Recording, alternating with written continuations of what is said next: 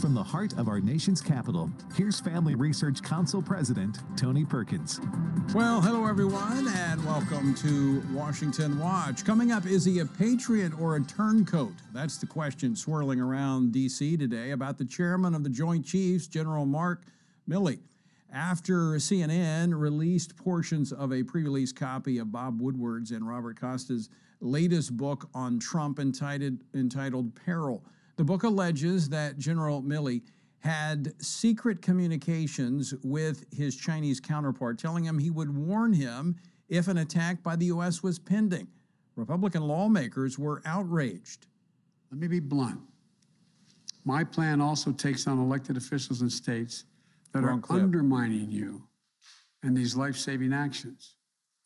Right now, local school officials are trying to keep children safe in a pandemic while their governor picks a fight with them and even threatens their salary. Sorry, that was the wrong clip. We had a clip of Senator Hawley last night on Fox News' Laura Ingraham saying, let's play that clip of Senator Hawley.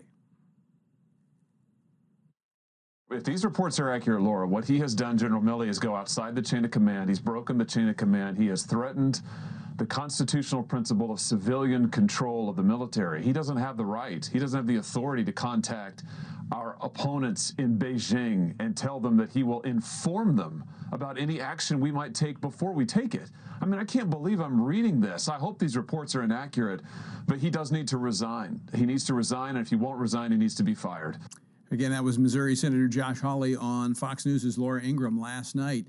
Today, White House Press Secretary Jen Psaki responded in support. The President knows General Milley.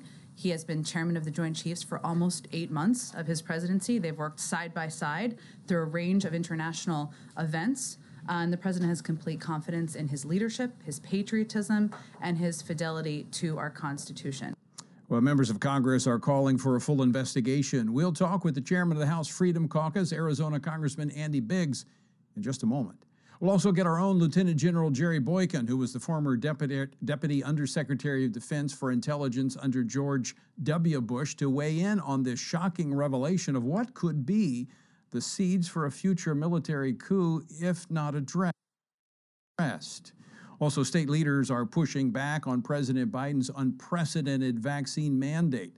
27 Republican governors or attorney generals are gearing up to fight the mandates. We'll talk with Arizona Attorney General Mark Brnovich, who was the first to file legal action against the Biden administration. Speaking of the vaccine, according to a new poll, Democrats see the unvaccinated as a greater threat to the U.S. than the Taliban. Now, that's not from the Babylon Bee. That is from pollster Scott Rasmussen, and he joins us later with the details. And finally, California voters fell short yesterday in their effort to recall Governor Gavin Newsom. Now, FRC Action's Brent Kylan will be here a little bit later with a look at California's recall election results and what they mean. The website, TonyPerkins.com. Let me also encourage you to download the Stand Firm app. That way you can listen to Washington Watch no matter where you are in the world. But more importantly, it gives you the action items you need to be involved, to be informed, and to be a responsible citizen. Again, download that Stand Firm app. Tonight, Pray Vote Stand is back, prayvotestand.org, 8 p.m. Eastern Time. The vaccine mandate, is it the right approach or is it government overreach? Is President Biden's 6-pronged COVID-19 action plan driven by science or by politics? What if Americans oppose the mandate? What can we do? What if you have a moral or religious objection to being ordered to inject your body with a vaccine? That is the focus of tonight's Pray Vote Stand. I'll be joined by Kansas Senator Dr. Roger Marshall, Dr. Jeff Barrows of the Christian Medical and Dental Association, and Pastor Gary Hamrick, Senior Pastor at Cornerstone Chapel. Again, that's 8 p.m. Eastern Time, prayvotestand.org.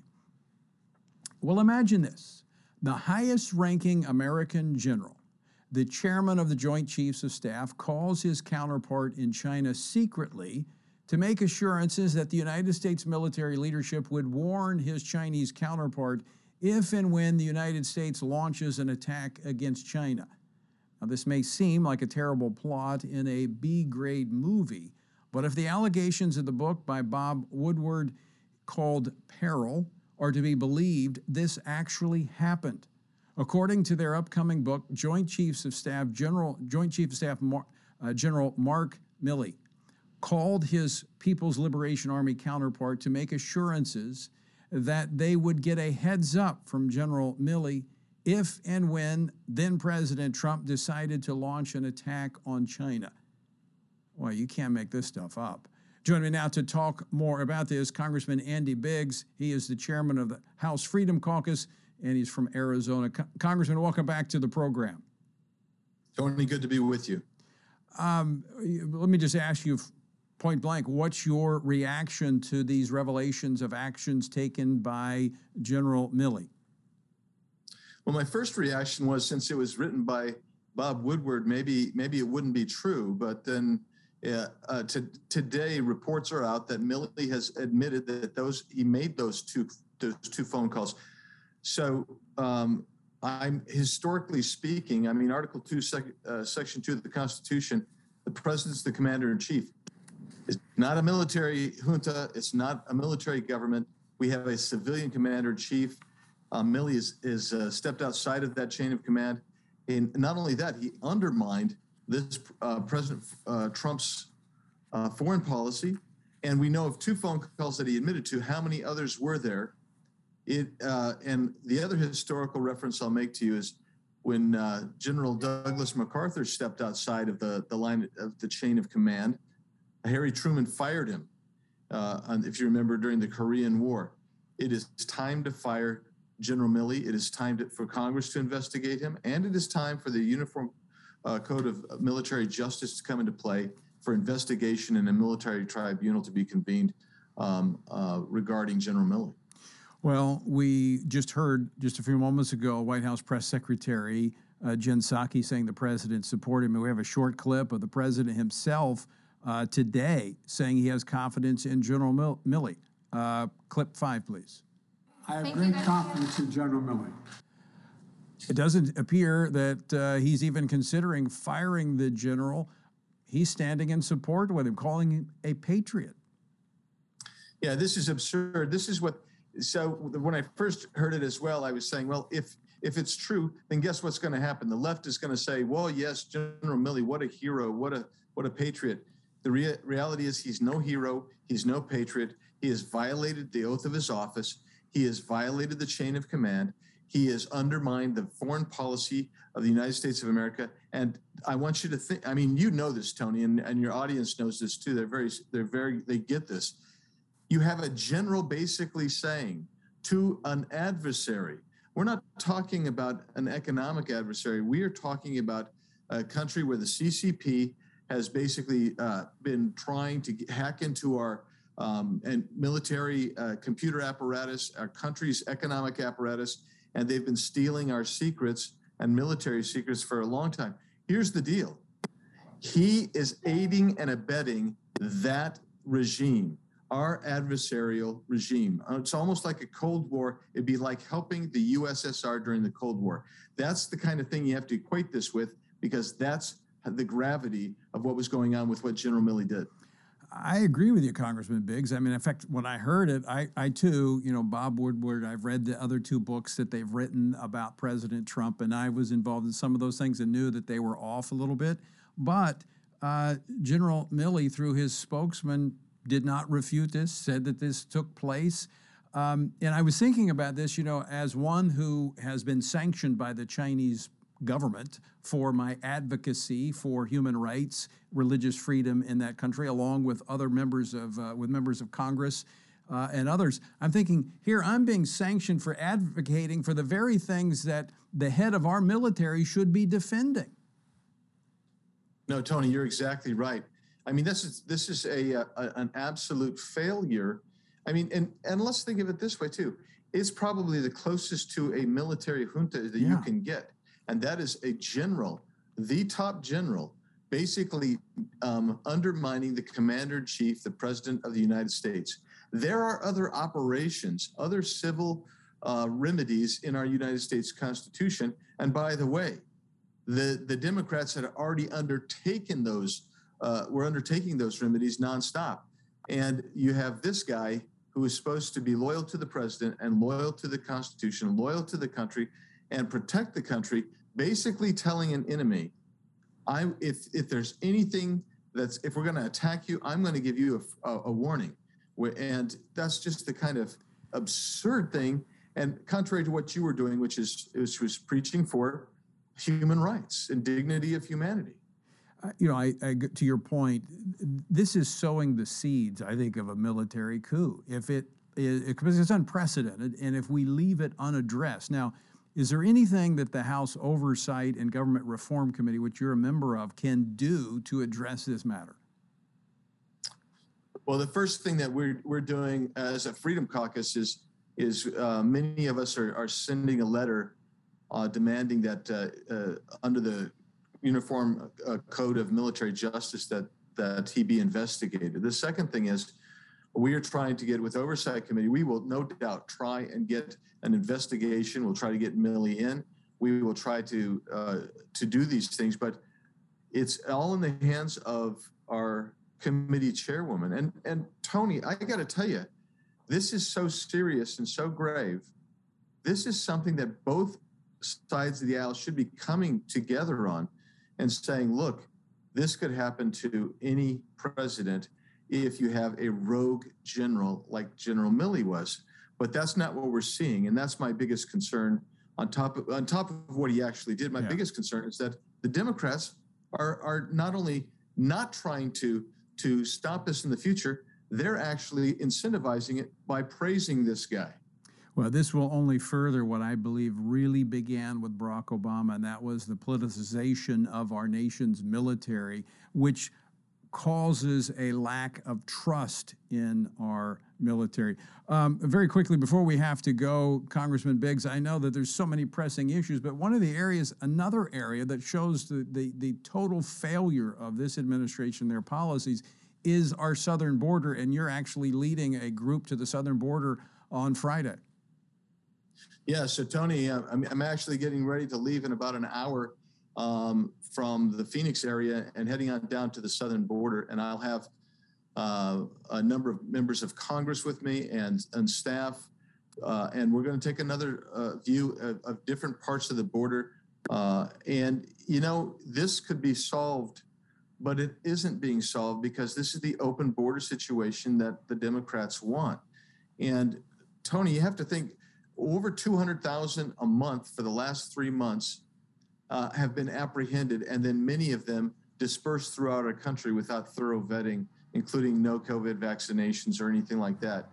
And at the same time, you have 70 to 100,000 people getting in known gotaways and unknown gotaways. So imagine 250 to 300,000 people a month coming in for the last 3 months, June, July, and August. And those are the hottest parts of the year. It's gonna get worse, I fear. Congressman Andy Biggs, always great to talk with you. Thanks so much for joining us. Maybe we can catch up with you next week after your trip to the border. Sounds good. Thanks, Tony. Keep it up the good work. Congressman Andy Biggs, chairman of the House Freedom Caucus. Coming up next, we're going to stay in Arizona. We'll be joined by the Attorney General of Arizona, Mark Brnovich. He's the first state to take action, legal action, against the vaccine mandate. He's here with us next. Don't go away.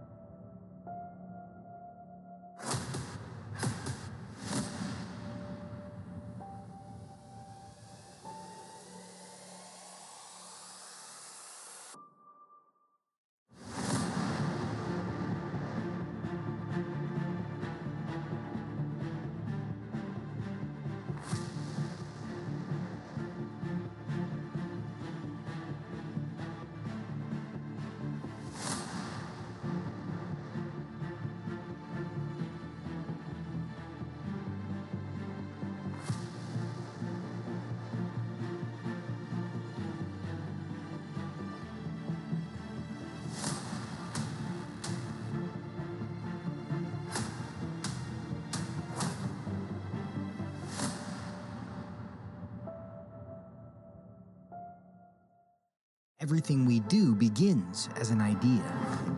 Before there can be acts of courage, there must be the belief that some things are worth sacrificing for.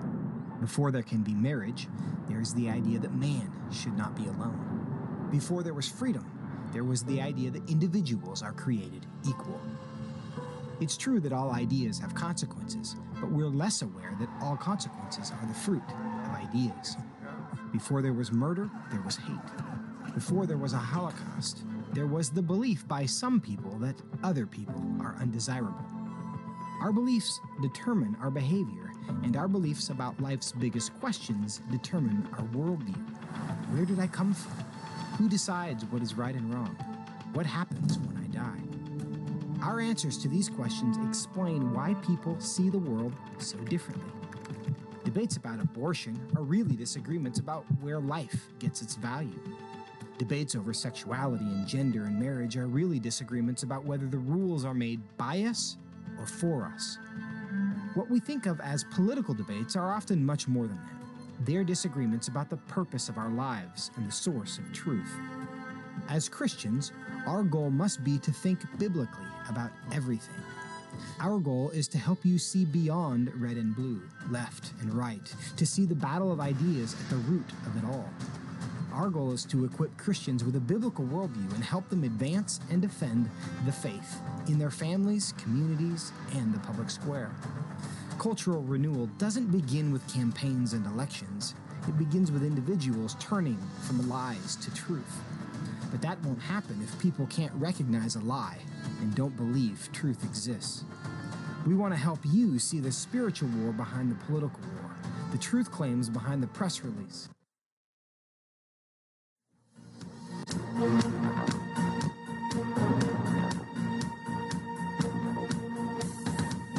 Welcome back to Washington Watch. I'm your host, Tony Perkins. So good to have you with us. The website, tonyperkins.com. Let me remind you again, 8 p.m. Eastern Time today, Pray Vote Stand.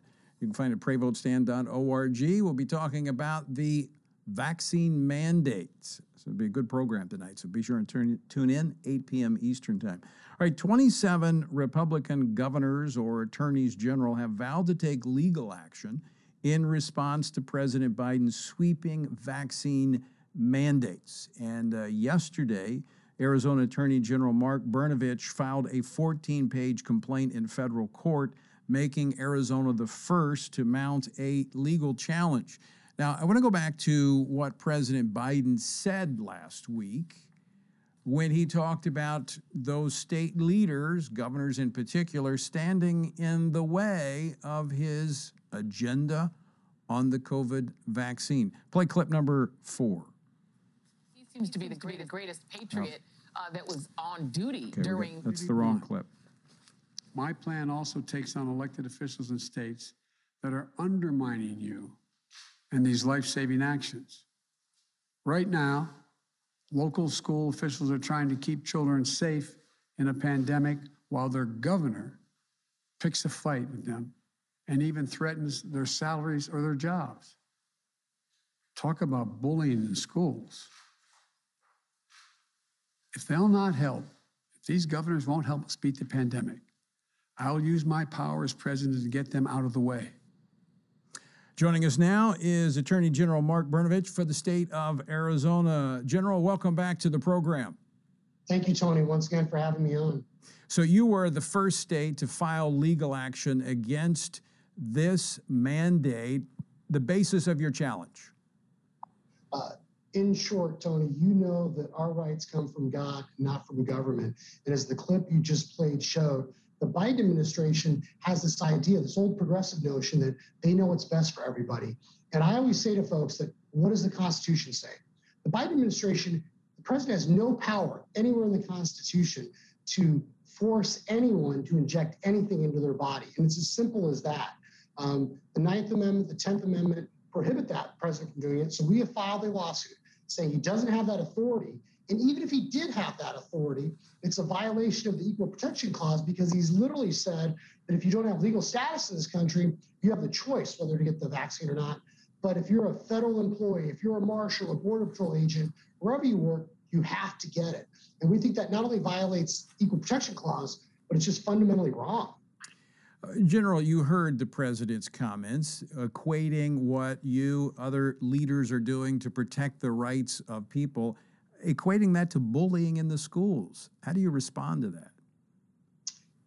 It's unfortunate that the president would use that kind of language. And, obviously we're all of God's children, so I'm going to be careful what I'm going to say. But I think that was one of the worst speeches by a president in the history of this country. And here's why I think that, Tony, is that there's this fundamental misunderstanding of the nature of government and the people. As I said, our rights come from God, not from the government. And Joe Biden is the one that's acting like a third world dictator by trying to dictate to people what they should or shouldn't do. And I think the reason why so many people are so worried about this is that not only is it a massive concentration of power in Washington, D.C., but if we let President Joe Biden, get away with this, then in the future, what's to stop any president from basically telling you what you can and can't do with your own personal health care decisions? And so I think this is a radical intrusion. It's unconstitutional. And we know that issues of public health, safety, and welfare were traditionally left to the states. But I think this is ultimately what you get, Tony, when we've seen the erosion of our institutions, whether that's the family, whether it's in law enforcement, and you have this concentrated effort by the left to concentrate power in Washington, D.C. And if we don't fight that now, we're going to forever surrender our rights and liberties to a most powerful federal government that's going to trample on our rights and liberties. I think you're absolutely right. And I think it's hard for people to believe the administration saying they're only following the science, when on the very same day the president announced this sweeping vaccine mandate, that his own Department of Justice filed suit against the state of Texas over their heartbeat bill, saying that every woman should have a right to choose to abort their unborn baby, but yet Americans can't have the right to choose whether or not they should affect their own body with a vaccine. The Biden administration has proved that they are very hostile, quite frankly, to religious liberties and anyone that disagrees with them on fundamental issues about all life, the dignity of life, and the fact that religious institutions should be able to run their churches, their synagogues, how they want to. And so you have this attempt by the federal government to get into our lives and control things, but then they don't want to protect innocent life. And I think this is, once again, this old progressive notion that started with Woodrow Wilson, that we saw in the eugenics movement, that we saw even through FDR, where you have these progressive liberal elites that think they are the ones that created rights. The government is designed to pick and choose winners and losers, and they know what's best. And they want these elites and these experts, so-called, to run our government agencies and run our lives. And that's why it's so important, and I know you know this, Tony, for us to fight back and to return the balance with sovereignty in the states and to not cede all this power. And whether it's nationalizing our elections and all this stuff about, taxing and spending, once again, all that is designed to concentrate power in Washington, D.C., and we got to fight it. Well, General Brnovich, you're running point on this. You're certainly fighting it, but you're not alone. You've got a majority of the states, when you look at the Republican governors and your counterparts, the attorney generals in other states, they're with you on this. And that's true. And I think that this isn't a political issue. I think that folks understand fundamentally this isn't an issue of right versus left, but it's an issue of right versus wrong. And it's about the dignity of all of us as human beings. And I think that's fundamentally what the Biden administration doesn't understand. And so I've said to people that this is like a naval battle where this is just the first torpedo in the water. So there will be many more. I know there's a lot of friends, my colleagues, they're doing everything they can. And ultimately, as people of faith, we have to rely on the fact that we will have the wisdom to do justice. And that's what I'm trying to do. Well, General Brnovich, we appreciate your leadership on this, and we appreciate you joining us today and look forward to talking to you again soon. Thank you, Tony. God bless.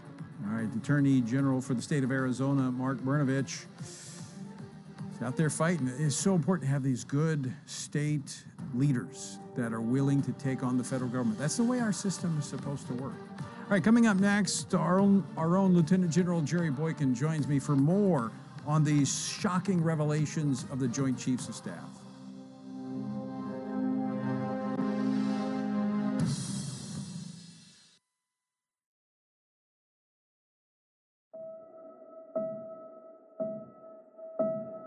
All of us are born with the desire to find truth and meaning.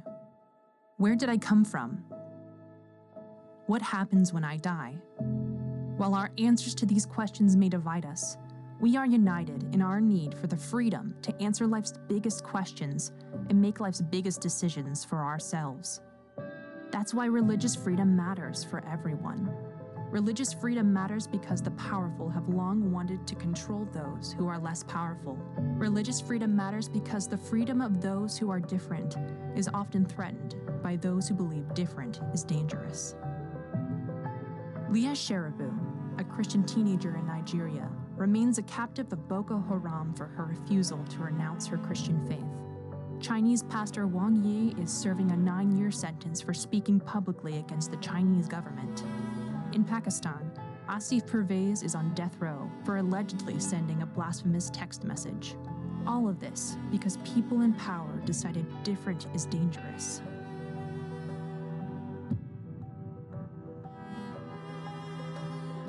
At the Center for Religious Liberty at Family Research Council, we promote religious freedom for everyone because the only alternative is religious freedom for no one. We encourage Americans and the American government to engage and advocate for the persecuted, and they do. We work every day to bring good news to the afflicted, to proclaim liberty to captives and freedom to prisoners. We do it because that's what Jesus does. We work to give freedom to others because we ourselves have been set free.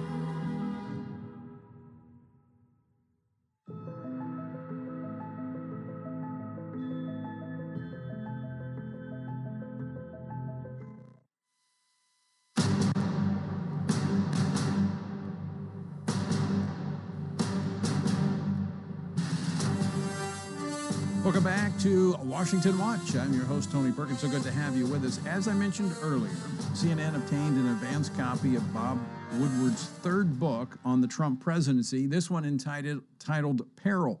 Now, I'll wait to read the book to pass judgment on its accuracy. But beyond the characterization of President Trump as crazy and out of control, one of the central figures, at least in what we've seen so far, is the chairman of the Joint Chiefs, General Mark Milley. Now, we've discussed him before on the program in terms of his political theater that he engaged in on Capitol Hill, but what is described in Woodward's latest book goes way beyond political theater. Joining me now to talk about this is FRC's Executive Vice President, retired Lieutenant General Jerry Boykin, a founding member of the Delta's elite force in the Army. General, welcome back to the program. Hey, thank you, Tony. Glad to be with you. All right, I have a feeling, since we've had a number of conversations in the past over the role of the military, civilian-led military, that you have concerns about the behavior depicted by Woodward in his book of General Milley. Yeah, you know, if this is true, Tony, it's something that I have never seen. Our founding fathers gave us a principle of civilian control of the military, and this is absolutely a breach of that principle if what Woodward describes is true, and I believe it is something that this man has to be held accountable for. Now, I always take what Woodward writes with kind of a grain of salt because I've seen some inaccuracies in his previous books of Trump's administration, because there were things I was involved in that I saw and I knew how they unfolded. They were different than what he described. However, I would say that the behavior I've seen from General Milley in his political theater on Capitol Hill would somewhat be consistent. I should not say somewhat. I would see as consistent with what is described here by Woodward, having back channel phone calls with China's top general trying to say, hey, don't worry about, we got him under control, essentially, meaning the president? Yeah, well, all you have to do is look at some of his very overt behavior, you know, and you mentioned it, his showmanship when he testified before the Congressional Committee there and talked about white rage. And Tony, 36 years in the military, I never saw white rage. I don't know what white rage is, and none of the general officers that I've talked to could describe it either. So if you look at some of his previous behavior, it lends credibility to the fact that this may very well be true, and it sounds like something that he would do. Remember that he, after being over in the park with the president that day, when the president held up a Bible. He came back and went public and said, I should never have been there. And, I didn't realize it was a photo op and that type of thing. That's when the president should have said, well, buddy, I tell you what, it may be time for you to go ahead and find some of those boards for you to sit on because we don't need you in the military anymore. I mean, I am so beside myself about this thing because I've never seen it happen. It had vestiges of MacArthur. According to Woodward, Milley instructed the officers, the other members of the Joint Chief and the members of his staff, not to take orders from anyone unless he was involved. This sounds like he was usurping the authority of the President of the United States. It sounds exactly like that. And remember that any of those that he instructed to do that who were enlisted members of the military or uniformed officers in the military are under an obligation to obey the orders of the Commander-in-Chief. And the oath that you took as an enlisted man in the Marine Corps said that you do solemnly swear that you will obey the orders of the President and the officers appointed over you. It sounds to me like he has just breached that whole concept. Now, he says, or at least Woodward portrays Milley to have taken this action because he felt the president was unstable, that the president was going to take actions that would jeopardize the nation, get us into a war. If that were the case, what would have been the proper response of the chairman of the Joint Chiefs? Go lay your stars on the table and say, I cannot resign, I cannot continue in this current position because of your policies, and I will go public, and I will tell America what I see and why I'm leaving, why I'm stepping down. And that would have gotten people's attention. If this is precedent setting, which it appears to be, I mean, this could really pave the way for, in the future, a military coup. Absolutely, Tony, and that's why this is not a Republican or Democrat issue. This is a constitutional issue, and it has to be dealt with. I mean, both sides should be very concerned about this, where you've got a rogue.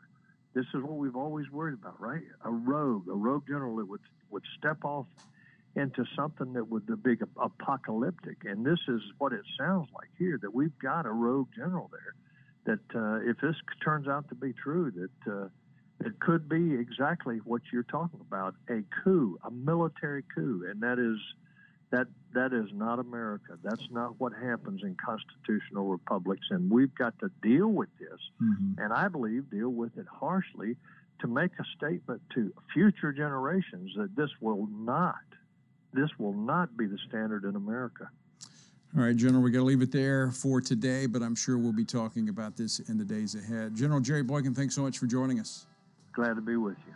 All right, folks, don't go away. More Washington Watch coming up. Scott Rasmussen joins us. Some Democrats see Trump supporters and unvaccinated Americans as a greater threat than the Taliban. Yeah, we're going to talk about that next. Don't go away.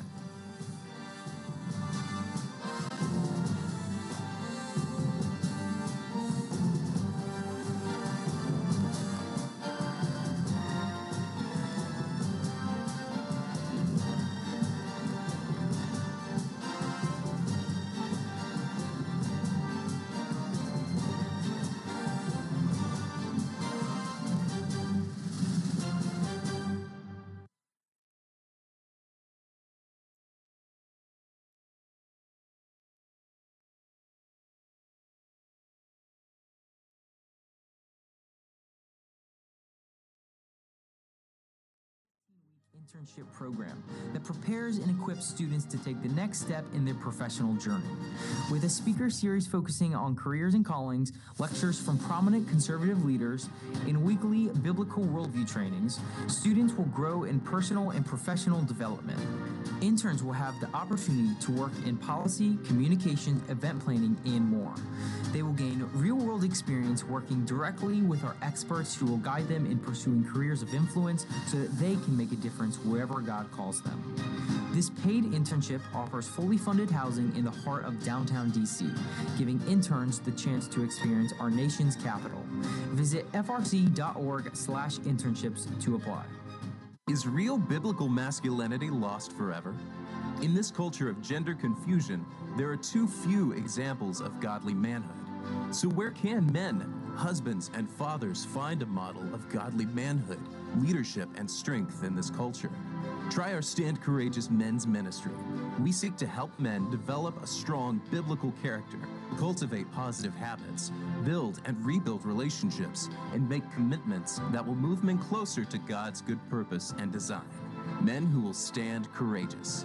We invite you to join us at a Stand Courageous Men's Conference to discuss critical aspects of masculinity. These conferences are led by men who struggle with the same issues you do and will invest in unpacking our role as a defender, provider, instructor, and battle buddy so that we can have a generational influence as a chaplain inside and outside the home. Learn more and find a Stand Courageous event near you at standcourageous.com. With tech censorship on the rise, we've increasingly seen the cancellation of conservatives and Christians. At Family Research Council, we want to be proactive about making sure big tech doesn't completely silence us. We want to stay connected with you, and so we've created a tech subscription platform.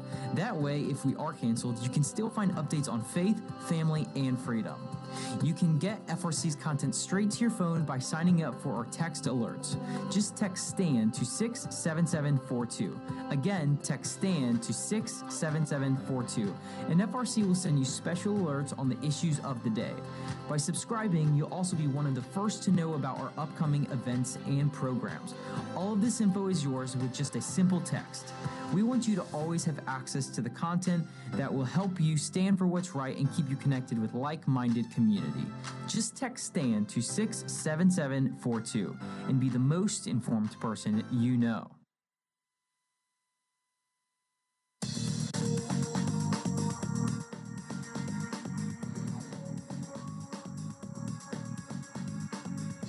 This is Washington Watch. I'm your host, Tony Perkins. So good to have you with us. The website, TonyPerkins.com. Let me again encourage you, download the Stand Firm app. That way you can listen to Washington Watch no matter where you might be in the world. And also, it gives you the tools to be an active, engaged, informed citizen.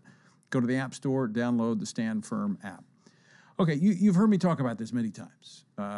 Fear. I don't believe we're supposed to be fearful about anything.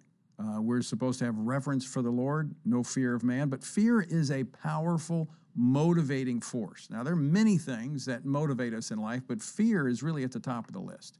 And I think that's actually manifesting itself in the way people are responding to some of these mandates, responding to the vaccine, responding to the coronavirus.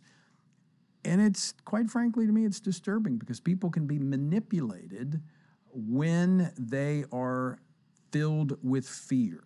Joining me now to talk more about this is a good friend, Scott Rasmussen. He is the founder of ScottRasmussen.com, Ballotpedia, editor-at-large. He's got his finger on the pulse of America. Scott, welcome back to Washington Watch. Tony, it's always great to be with you. Hey, you did a poll a couple of days ago that really grabbed my attention, and it speaks to this issue of fear, I believe, and that is that Democrats see Trump supporters and the unvaccinated as the biggest threat to America, even more than the Taliban. So in this survey, I asked people about a whole series of things, about 8 different groups that might be something to be afraid of. And I asked whether each was a serious threat, a modest threat, or no threat at all. And for Democrats, 57% said that Trump supporters are a serious threat to the nation. 56% said the unvaccinated are a serious threat. And you're right, that showed they're more concerned about that than the Taliban or China or Russia.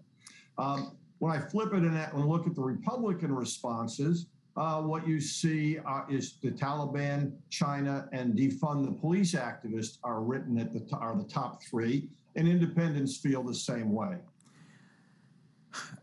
Scott, you and I have talked about this before. Our nation has become more and more polarized. We've become more divided. That trend appears to be continuing, in fact, even intensifying. I think you are right. It's certainly intensifying. And you and I are both old enough to remember 1968 when it was a really bad year for our nation. I think we're getting to some of that same kind of a dynamic again. What we're seeing, though, is I think a little bit different on both sides, on the opposite sides of the partisan aisle. Democrats are identifying Trump supporters, people who support the president, the 74 million voters who cast their ballots for him, as a serious threat to the nation. Strategically and politically, that's a mistake, because you'll never win over people if you're telling them that they're the biggest threat to the nation. Republicans, when they look at defund the police activists, obviously that's something a lot of Republicans associate with the Democratic Party, but it is not as blanket an accusation. And I suspect that what we're seeing is a lot of Democratic leaders are talking about the events of January 6th and some other challenges, and they're assuming that all Trump supporters support those activities, and it's simply not the case. I mean, it doesn't take a lot to just kind of connect the dots here. Take, for instance, the fear of the unvaccinated. When for the last almost 2 years now, at least a year and a half, we've had the media just pounding this issue of the coronavirus, scaring everybody to death. And of course, you've got the political class, many of them. You got to have the mask. You got to be. I mean, the fear. So it would be natural then if this thing. And I'm not minimizing. I know the COVID virus is serious, but we have more people dying of heart disease than we do of the COVID. But we're not scaring people out of their bad eating habits. But that's being translated to then, if this COVID is so bad and we've got to be so fearful, then those who are not vaccinated are the ones to fear. Right. And, what puzzles me a bit about that is all of the data that we have, not polling data, all of the data on the impact of the pandemic and COVID suggests that at this point in time, the people who are being affected the worst, the ones who are dying because of COVID still, the ones who are getting bad cases, they are the unvaccinated. So it is a threat to some people, but there's very little evidence to say that that somebody not being vaccinated is a threat to a person who has been vaccinated, or probably to a person who has had the vaccine, who's actually had COVID as well and built up some natural immunity. It is a sense of fear, and I think you're right about that. It pops through in all the data. What is one of the fear factors, and there's a difference of opinion on this, is what do you think happens to you if you get COVID? Now, when the pandemic first came out and first just ripped the nation, people treated it like it was a death sentence. And for many, it was in those early days. Now, Republicans and independents tend to say, if I get it, I'll get over it pretty quickly. Democrats are still more fearful that it'll have a harmful effect on them. When you look last week when the president issued his mandate saying that, and I go back to what you said, he said in his speech that this is a pandemic of the unvaccinated. But yet at the same time, there's still this stoking of fear among those who are vaccinated that these people are putting you at risk when, as you said, the science shows that if you're in the hospital, it's probably because you weren't vaccinated. So you're bringing this on yourself. If you want to do that, that's fine. It's your business. But when you look across the board, how has America responded to the president's mandate on the vaccine? Well, we're in the field getting specific responses about the mandate itself and different alternatives. And one thing I will say, there's a lot more nuance to people's perspective on this than we want to talk about. I mean, a lot of people say they support the mandate, but 6 out of 10 are quite comfortable going into a restaurant without a mask, without knowing if everybody's vaccinated. So in our personal lives, we're acting one way, but politically, there's a different impact. One of the things that I do to track the impact of an event is measure what it does to voter intensity about the next election, and does it shift anything politically? What we saw following the president's speech and the announcement of these mandates is voter enthusiasm about the midterm elections went up about 5 points, but it went up across the board. Republicans, Democrats, independents, everybody's more fired up. It's truly a case of a rising tide lifting all boats. What that means is the most fired up part of the population so far remains people who support the policies of President Donald Trump. They're the ones who are most anxious to get to the polls and cast their ballot. Now, how they will vote? Well, before the president's speech, the generic ballot in my polling was tied, 40% Republican, 40% Democrat. After the polling, or after the speech, still tied, 40-40. So no change among registered voters. Among the motivated voters, those most likely to vote, Republicans continue to have a modest advantage. So again, what we see is intensity on both sides, but what we see, though, is clearly a more divided country. And finding that middle ground is becoming more and more difficult. And I think the one thing President Trump did, and I think Barack Obama did this as well, understood that these elections are base elections. And as you said, the president's base who supports big government and the overreach, they're all excited about it. Those on the other side, the other half of America who are skeptical of government and these mandates are energized as well. Right. You know, I mentioned 1968 earlier because that was a really difficult year in our country. You know, different issues than we're facing today, but a real struggle. And Aaron Wildavsky, a great political scientist, wrote at that time that there's a simple recipe for violence. That is, promise people a lot and do nothing. And what he noted was that when you begin to get into this political divide, politicians have to make bigger and bigger and stronger promises to get out their base, but they don't have the ability to deliver.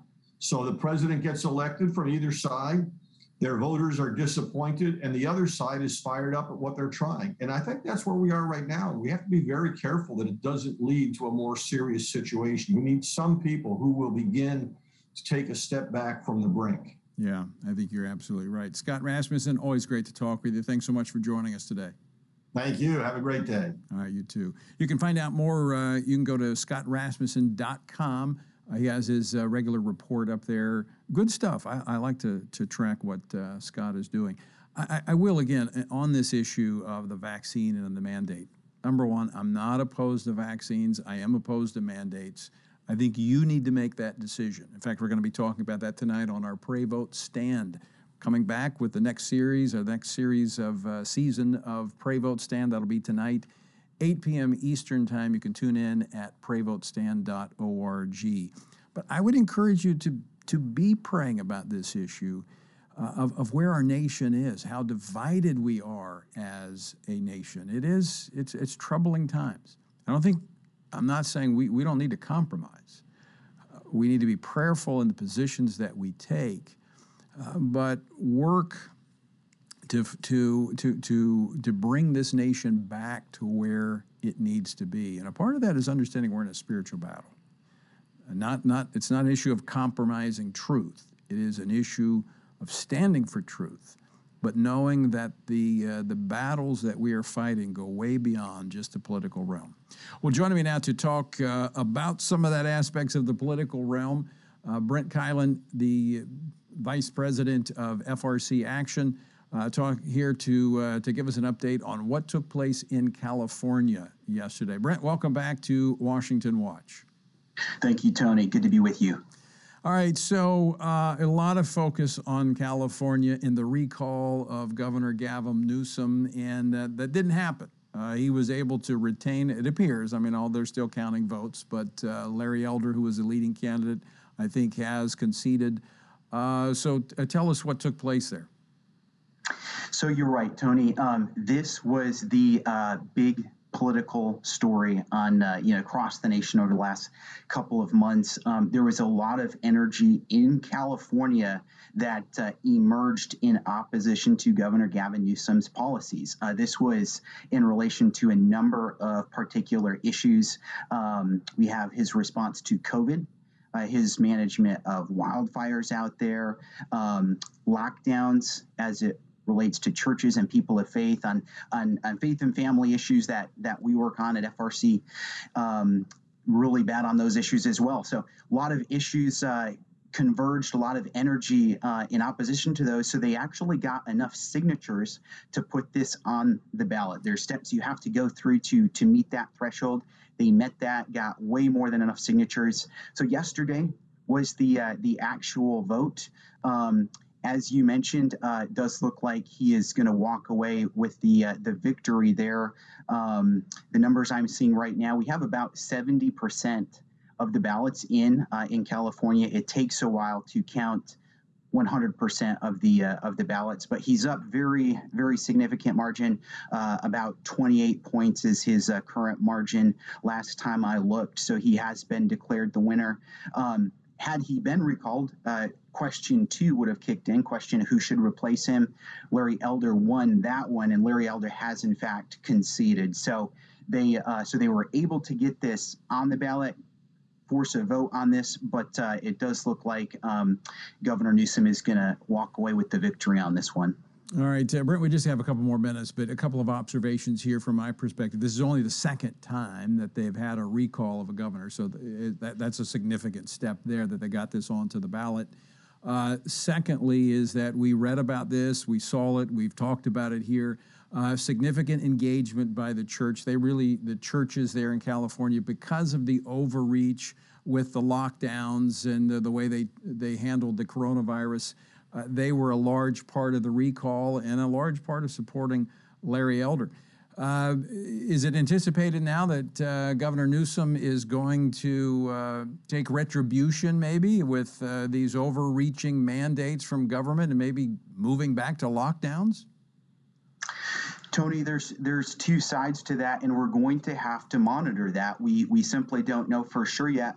The one side of the fact is that we know Governor Newsom and his team would have rather not had to work through a recall election. It took a lot of time, a lot of energy away from the types of things and the policies, the initiatives they would have preferred to be putting their time into. Also, numbers as of today are showing it took $80 million of people spending for Newsom to keep him there. Actually, his side outspent opposition 5-1. That's $80 million that couldn't go towards other things. And so even former California Governor Schwarzenegger said he thinks that Newsom has had to take this seriously. And obviously, former Governor Schwarzenegger in California knows a thing or two about recalls. So that's the one side of the coin. You would hope that them going through this much would force him to say, you know what, I've got to take those concerns seriously. But Tony, as you point out, California has been very unreserved, if I can put it that way, on lockdowns with churches. Given the size of the victory, they could say, you know what, we won by a sizable margin. We now have free reign to do what we want. That is a possibility. So churches are going to have to prepare for that. Yeah, and we're going to have to watch that very carefully. Brent, we're out of time. Thanks so much for joining us. Thank you, Tony. Appreciate it. And folks, thank you for joining us as well. All of these issues we'll continue to watch. Until next time, I leave you with the encouraging words of the Apostle Paul found in Ephesians 6, where he says, when you've done everything you can do, when you've prayed, when you've prepared, and when you've taken your stand, by all means, keep standing.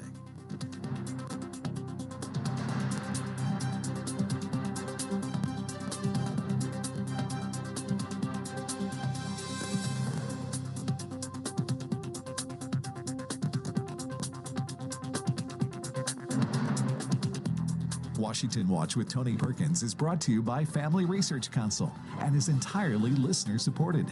Portions of the show discussing candidates are brought to you by Family Research Council Action. For more information on anything you've heard today, or to find out how you can partner with us in our ongoing efforts to promote faith, family, and freedom, visit TonyPerkins.com. Also, to leave a comment about Washington Watch, call our watch line at 1-866-372-7234. That's 1-866-372-7234.